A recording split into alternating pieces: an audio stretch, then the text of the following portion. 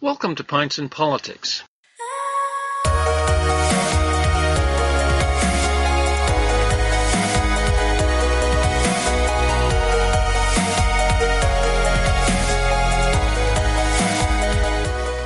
Pints and Politics is many things. First of all, we are a weekly panel discussion program on Trent Radio, CFFF, in Peterborough, Ontario, 92.7 FM.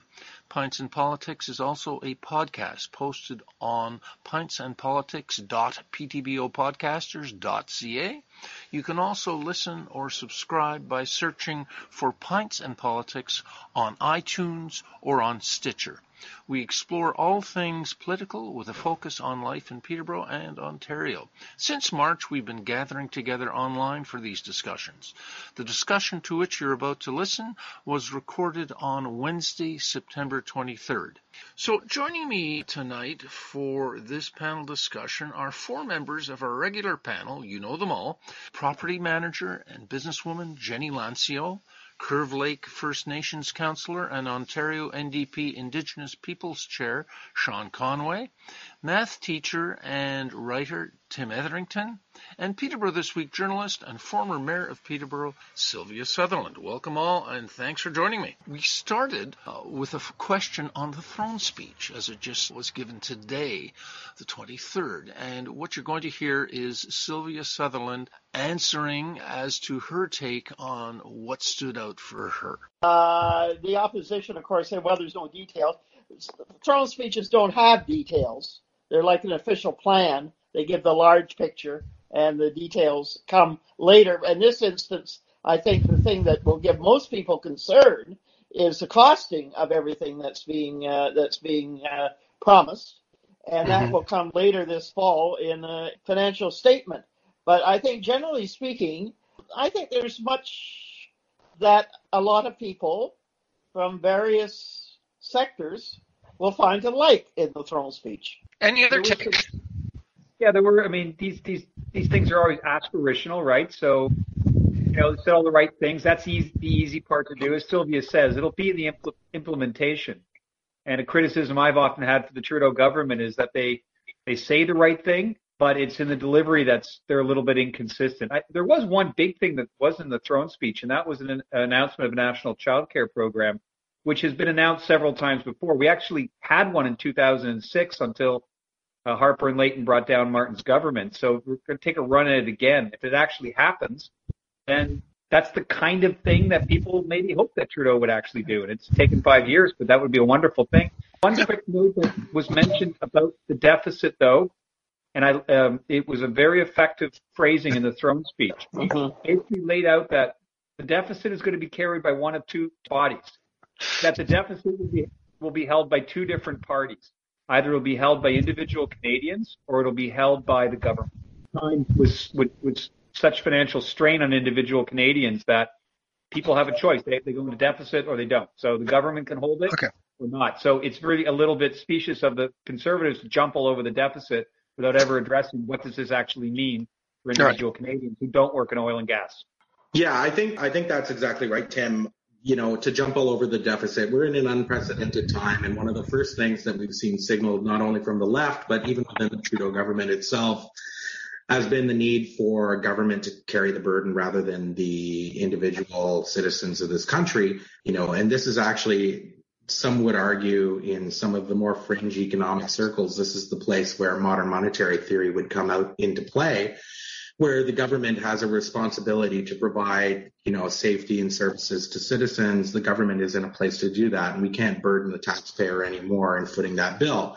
The government of Canada can totally foot that bill. I think exactly right that the promise of some sort of task force into a national child care program, albeit no details, I think that's something that the NDP really wanted to see out of the throne speech, and among many other things. But I think that's going to be the crux of their support, as we've already known that the Bloc Québécois will not be supporting the throne speech, and neither will the Conservative Party.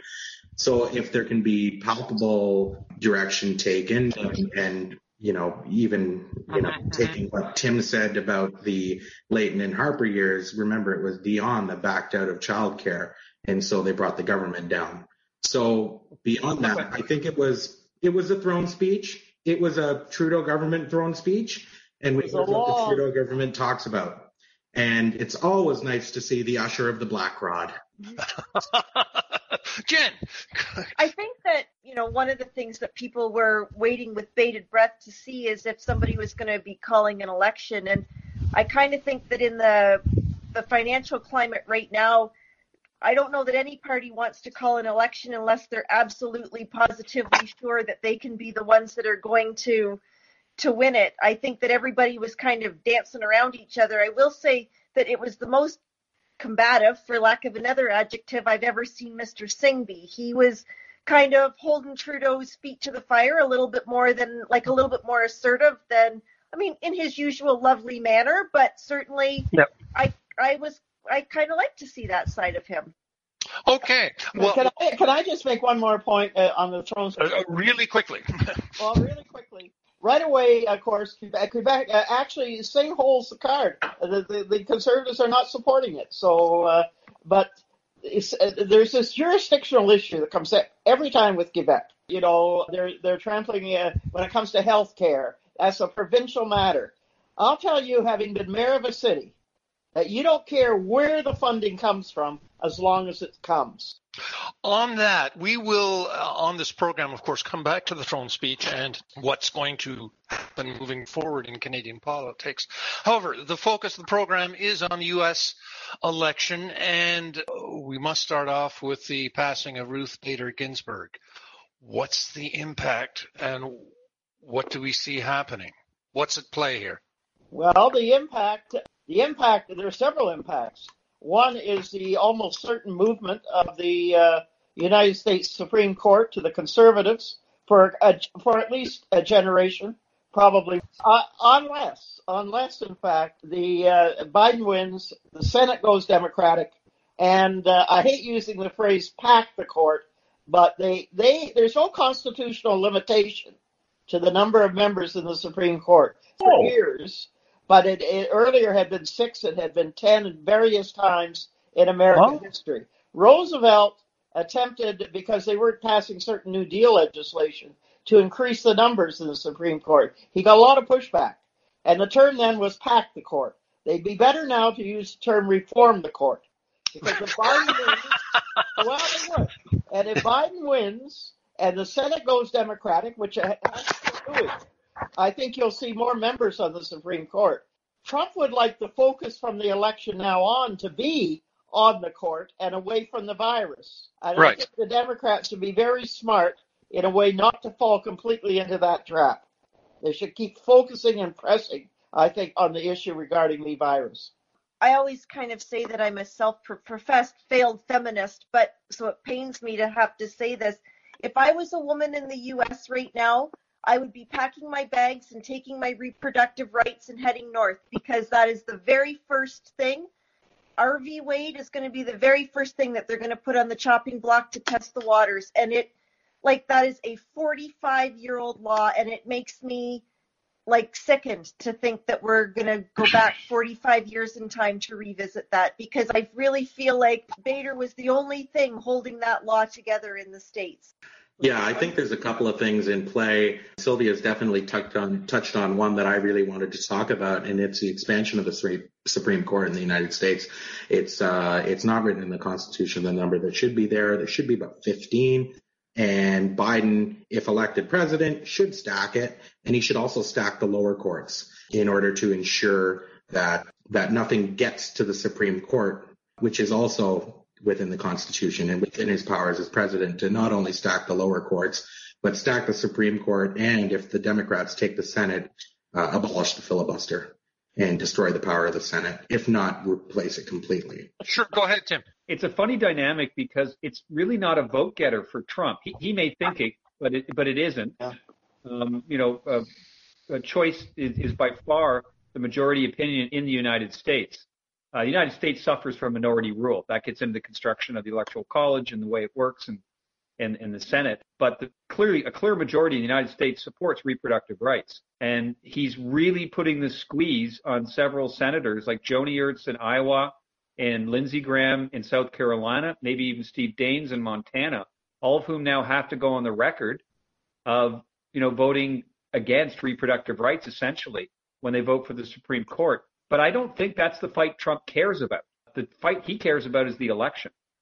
And so any advantage he can play to the Supreme Court, Trump is not trying to win the election. And people have to understand that. He's just trying to get close enough that then he can bully and mitigate his way to stay into power. He's not playing it like we think he is. He's not adding up the votes. He's playing for his advantage, and the court is just one more advantage he has to seize power in the United States. I think to that point too, Tim, it's not a vote getter for Trump, but what it does do is it mobilizes the base. There's not a lot of room for growth for the Trump campaign, and I don't think there has been for some time. But what it can do is mobilize his base to get out, even those maybe softer Republicans who are not sure, but they kind of want to see a conservative justice, and so they're going to go out. I think you're right. The point about seeing a conservative justice is one of the things that motivated Mitt Romney. I'm a great fan of Trump's, but he has in the past, and he's very much a fan of conservative justices. So you take Mitt Romney, but take a lot of other conservatives, falsely conservatives out there, who may not be huge fans of Trump, but are huge fans of a conservative court. And as I said earlier, the other thing it does is detract, attention in some quarters from the virus, his monumental failure there. And also, it exposes the absolute hypocrisy of some of those, of McConnell and of Lindsey Graham. You wonder how much the public really can stomach of these spineless, hypocritical representatives. Motivating the base is, I think it is true. Yes, there is a motivation, no doubt about it, whenever that fight comes up. But that card's actually been played. That was the deal that Trump made with evangelicals in 2016 to get elected in the first place. I think that base is rather motivated. Sure, they may be a little extra motivated now. It didn't work in 2018. The so-called outrage over Kavanaugh. They lost the House. What it may very well do is motivate the Democratic base, or people who really don't like Biden very much, who think he's far too much of a centrist, who are like, okay, well, this is it. This is the fight. We have to come out. I think it's at least a wash. I'd actually think it's going to motivate the Democrats. Okay, now, Tim, about Trump not running to win, but just running to get close enough to challenge and harass and eventually get in through sneaky means. Does this mean that, and this affects our agenda tonight, are we wasting our time in going through a long exploration of what the Electoral College is all about? Because in the end, will it matter? Because if he loses significantly enough, it doesn't matter. But if it's at all tight, and he's already got it lined up, and Florida, the Attorney General there is taking Mike Bloomberg to court for his efforts to try to pay off fines. They're going to legislate and litigate everything they possibly can to try to fuzz up the results and not certify them. They're also courting faithless electors right now in various places. But if they lose by enough, it doesn't matter. If it's at all close, then he will stay in power. Yeah, I think there's a couple of options there, Bill. Eventually it could end up in the House. It could end up in the Senate. It could end up with the Supreme Court making the decision. And guess it doesn't matter what happens in the election, which is, I think we saw that in a TV show in the last couple of years. Where, the playbook is there. Okay. In fact, if Biden wins by 5 million votes, and he has to win by that, then it probably will be clear sailing. Anything less than that, certainly the Electoral College really does come into play. I mean, we can't ignore the Electoral College. 48 of the 50 states have a winner-take-all. 2 states, Nebraska and Maine, don't. And Madison, back in 1828, Madison was so upset with the winner-take-all approach to the Electoral College, which was put in place originally in order to give the smaller southern states primarily some equality when it came to the presidency, they thought. Madison was so upset about the winner-take-all. If you win, for example, if Trump wins Florida, he gets all of Florida's Electoral College votes. that Madison wanted a constitutional amendment opposing that. It never happened. But to think that the Electoral College isn't important, the Electoral College is terrible, but it's important. So we're into the Electoral College. What else do non-Americans watching have to understand about this body? So if I can tell you that if we're talking about just gaming out in a regular election, how it would work is Trump won by 36. He can afford to lose 36 Electoral College votes. And if he loses 36 Electoral College votes, so that's famously Michigan, Wisconsin, and Pennsylvania. However, if he loses Pennsylvania, he wins Pennsylvania but loses Arizona, it will come down to those single congressional seats in Maine and Nebraska, actually, as to whether Biden wins by one vote. So if you're watching it on election night, here's the scorecard for you. Florida counts its absentee votes before the election. So, and they all come in usually in one big chunk. So Florida will be decided pretty early unless it comes down to a few thousand votes. If Trump loses Florida, he's done. If he loses North Carolina, he's done. He's behind in those polls right now. But the urban votes in North Carolina come in late. The rural votes come in first. So North Carolina may look like a winner for Trump and not be a winner.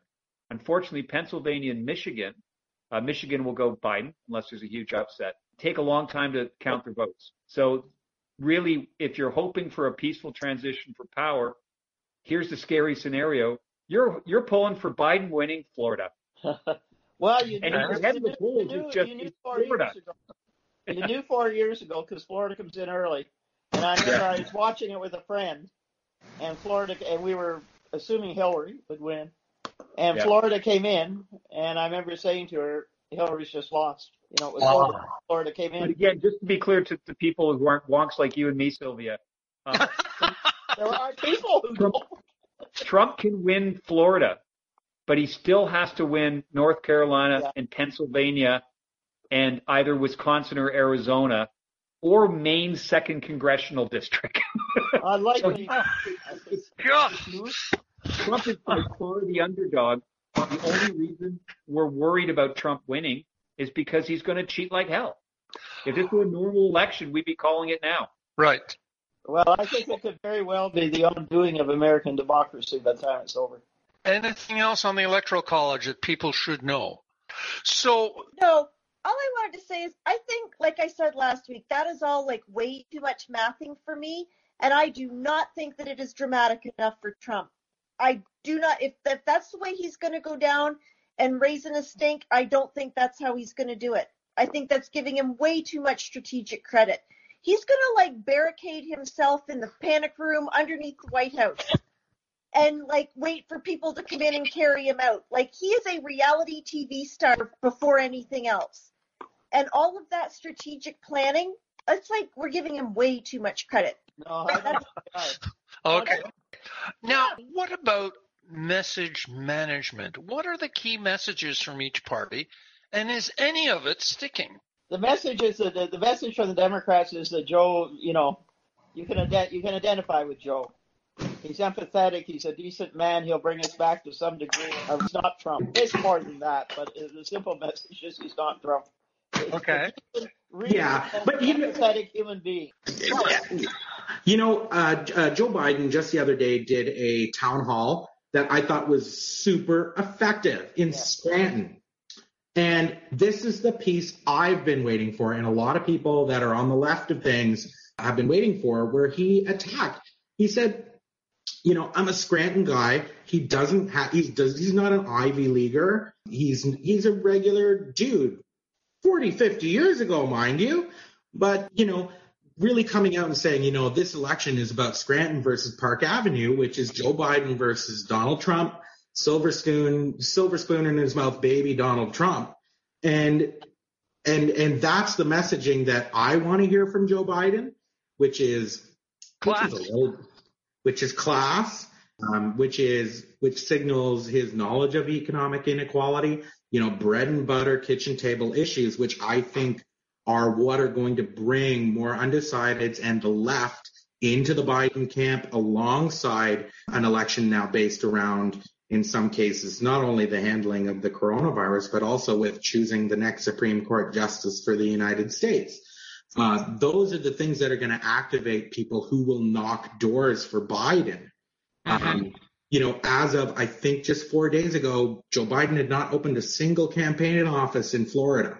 That's a problem for people like me who look at things like, what's your ground game? I understand there's a pandemic going on, but there's got to be at least a place where people can pick up pamphlets. Yeah, I think the Biden campaign has actually been a lot better than I think they get credit. I just don't think they have trouble surfacing above it, but they seem to respond to stuff very well. But I agree with you, Sean. That was good to hear. Remember, Biden was added to the Obama ticket in part because of his appeal to Midwest blue-collar voters, which was no weakness with Obama. That he lost all those primaries to Hillary Clinton back in 2008. Just in terms of messaging, it came up to the Supreme Court. The Biden campaign's done something very smart. Is they're going to litigate the Supreme Court issue in the political sphere as an issue of health care. So they're going to issue it in terms of, because they're basically saying we need to protect your health care. It's been a winner for a couple cycles now for the Democrats. And circling back for a second on reproductive rights, I read a really interesting article recently this week saying there were a lot of working class voters who didn't like Clinton whatsoever, particularly women. Blue collar women didn't like Clinton, like Trump. Let's be honest that, the working class grievance has always been a convenient stand-in for unexamined racism as well. But that a lot of those people are pro-choice, and that if it's going to shake them free from Trump in any significant number, it's threatening Roe versus Wade, which is why I go back and say I don't think this is a winner for Trump. I don't think McConnell thinks it's a winner. He just wants his legacy to be a permanent conservative majority on the court. Jen. I think the Biden campaign has done a good job making him that blue-collar, likable guy. He's had just enough tragedy in his life that he's relatable. He had the bromance when he was in office with Obama, but we all knew that when he sat for 8 years as vice president. Like, he's already gone into this election with people knowing he is. And I think there's some time being wasted trying to reiterate that to people. Everybody knows he's the blue-collar guy. Well, I think too, it's important to remember that the Barack Obama administration really looked down on Joe Biden, and Joe Biden wasn't as visible as people, I think, particularly in the span of those 8 years during the Obama presidency. Hit and miss, but really those guys, those Ivy Leaguers, always looked down on Joe Biden. They looked down on him in the Senate. They looked down on him as VP. He was put in there as a placeholder to court working class voters. And really, he seems to only now be starting to make those moves, because that's what I've been talking about for months now. Is that's a great place to come from, because not only does it take those Trump voters who just didn't like Hillary Clinton, but it also activates the base of the Democratic Party, which are not centrists. I don't believe they are. I believe it's establishment power that's been centralized within the party. And I think that the non-voters and the unaffiliated, that's really the future of the Democratic Party. And that's what they want to hear to get involved. Or they're going to find a third party. Sean, go, Sylvia. I would take issue with Sean. Joe Biden was given more responsibility than almost any other vice president in modern history by Obama. And he had more influence on Obama, one gathers, than almost any other vice president in recent history has had upon the president.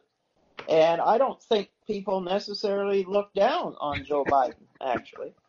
You can immediately refute that with Dick Cheney, who ran the country. To Jenny's point, it's not as if they're putting on some act with Joe Biden. That's as brilliant. With Joe Biden. I mean, he appears as he is. He's not wasting any time being empathetic. It's just the way he is. I think it's just playing the whole, I'm the blue collar relatable guy. We all get that. So let's all get that. He but needs maybe to some guy in Pennsylvania doesn't necessarily. But he needs to make up some grounds here. Tell me what else you can do. Well, he is. He needs to get going hard on some policy or something, because. Well, have you been watching the town halls? Have you been watching? He has been doing this. Now, I agree. I think more energy in it. But Biden has had he's been on a fair amount. If I may, let's move from messaging to, and the next topic we need a 3-hour program on. The topic is dirty tricks. In other words, social media bots, gerrymandering, fake news stories, voter suppression, the suppression of mail ballots, the crippling of the U.S. Postal Service. I mean, of that list I just went through, what's the most significant? And are any of these really killers? Well, it's by design. It's by design. The entire system in America, voter suppression is legislated. And it's legislated by people who have a criminal record or who are in prison being unable to vote, which is a crime.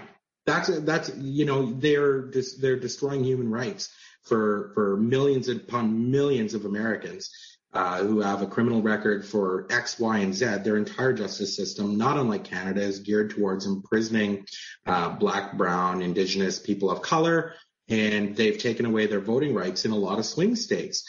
Even you saw that bit with Bloomberg trying to expunge some records or pay some fines off. They're gonna find a way to shut that down because the Senate controls everything right now. Does anyone know the percentage of Americans who have been incarcerated? I know amongst African Americans, it's like currently. 6. Yeah, no, who have been. People who are alive, who could vote, who have been incarcerated. How many is that? Like, what proportion of the population? Like, I should have warned us you were going to give us that question. We could have looked it up. I would probably say it's about Canada. Wow. But I think it's 30 million. 30 million, probably. Wow. And the rules vary from state to state. Florida, the reason it's happening in Florida is they actually put it on the ballot in 2018 as a plebiscite, and Floridians voted to allow ex-felons to vote. So Ron DeSantis, the governor of Florida, who probably won by cheating, put in a new law saying they had to pay their fines. So yes, Mike Bloomberg and also LeBron James and John Legend and others have raised, I think, about $16 million now to pay off these fines. So now they're being sued by the Florida Attorney General as of yesterday. It's basically a vote buying thing. They're not going to win that, and there's a lot of reasons for that we don't have time to get into. But hopefully they can stall that effort. That's the whole point. What's the dirty trick that Donald Trump's going to use? Bill Barr.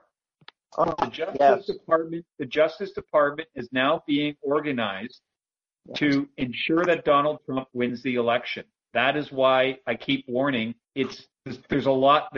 We are about to witness fascism in America if Trump wins, because it will be because he uses the apparatus of the federal government to overturn the will of the people and win the election.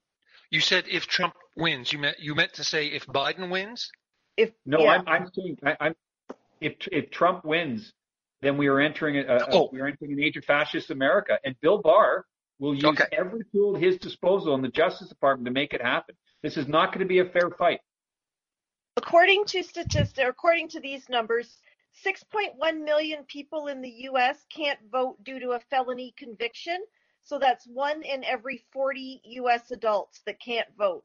2.2 million of them are African American. What about the campaign against the U.S. Postal Service? Well, that I think could turn out to be a major factor. I think it's over, though. Yeah. I think they've moved on. I think there's probably some things still happening that we should keep an eye on, but the entire Trump apparatus is now going to move towards dealing with the Supreme Court. Well, I guess I may have overstated, or I may have been too specific when it came to the Postal Service itself. But the whole one of Trump's Trump card, if you will, is going to be the whole issue of mail-in ballots. Yeah. And whether in the Postal Service, have they replaced those machines? No, they're not going to. They're not going to. The DeJoy has stopped eliminating machines. Yeah. So he's put a pause on it, but he's not reinstating the machines. Right. So the damage has been done. It's been halted, but the damage has already been done. That job's been accomplished. But I think Tim hit the nail on the head when he said 2 words, Bill Barr. Not just certainly after the election, and now. No, Barr is a menace. Yes, we can do it. All right. And on that note, so thank you so much, Jenny, Tim, Sylvia, and Sean, for joining in this discussion. We're going to come back to all these topics, both with another set of panelists tomorrow. Some of the same people, a few different people. And then, of course, next week we'll also be on the new U.S. election. So you've been listening to Pints and Politics, a weekly discussion program about all things political, coming to you every Thursday night, 8 p.m. through the facilities of Trent Radio, 92.7 FM, CFFF in Peterborough, Ontario. And this is our 30th program of 2020. So until next week, this is Bill Templeman.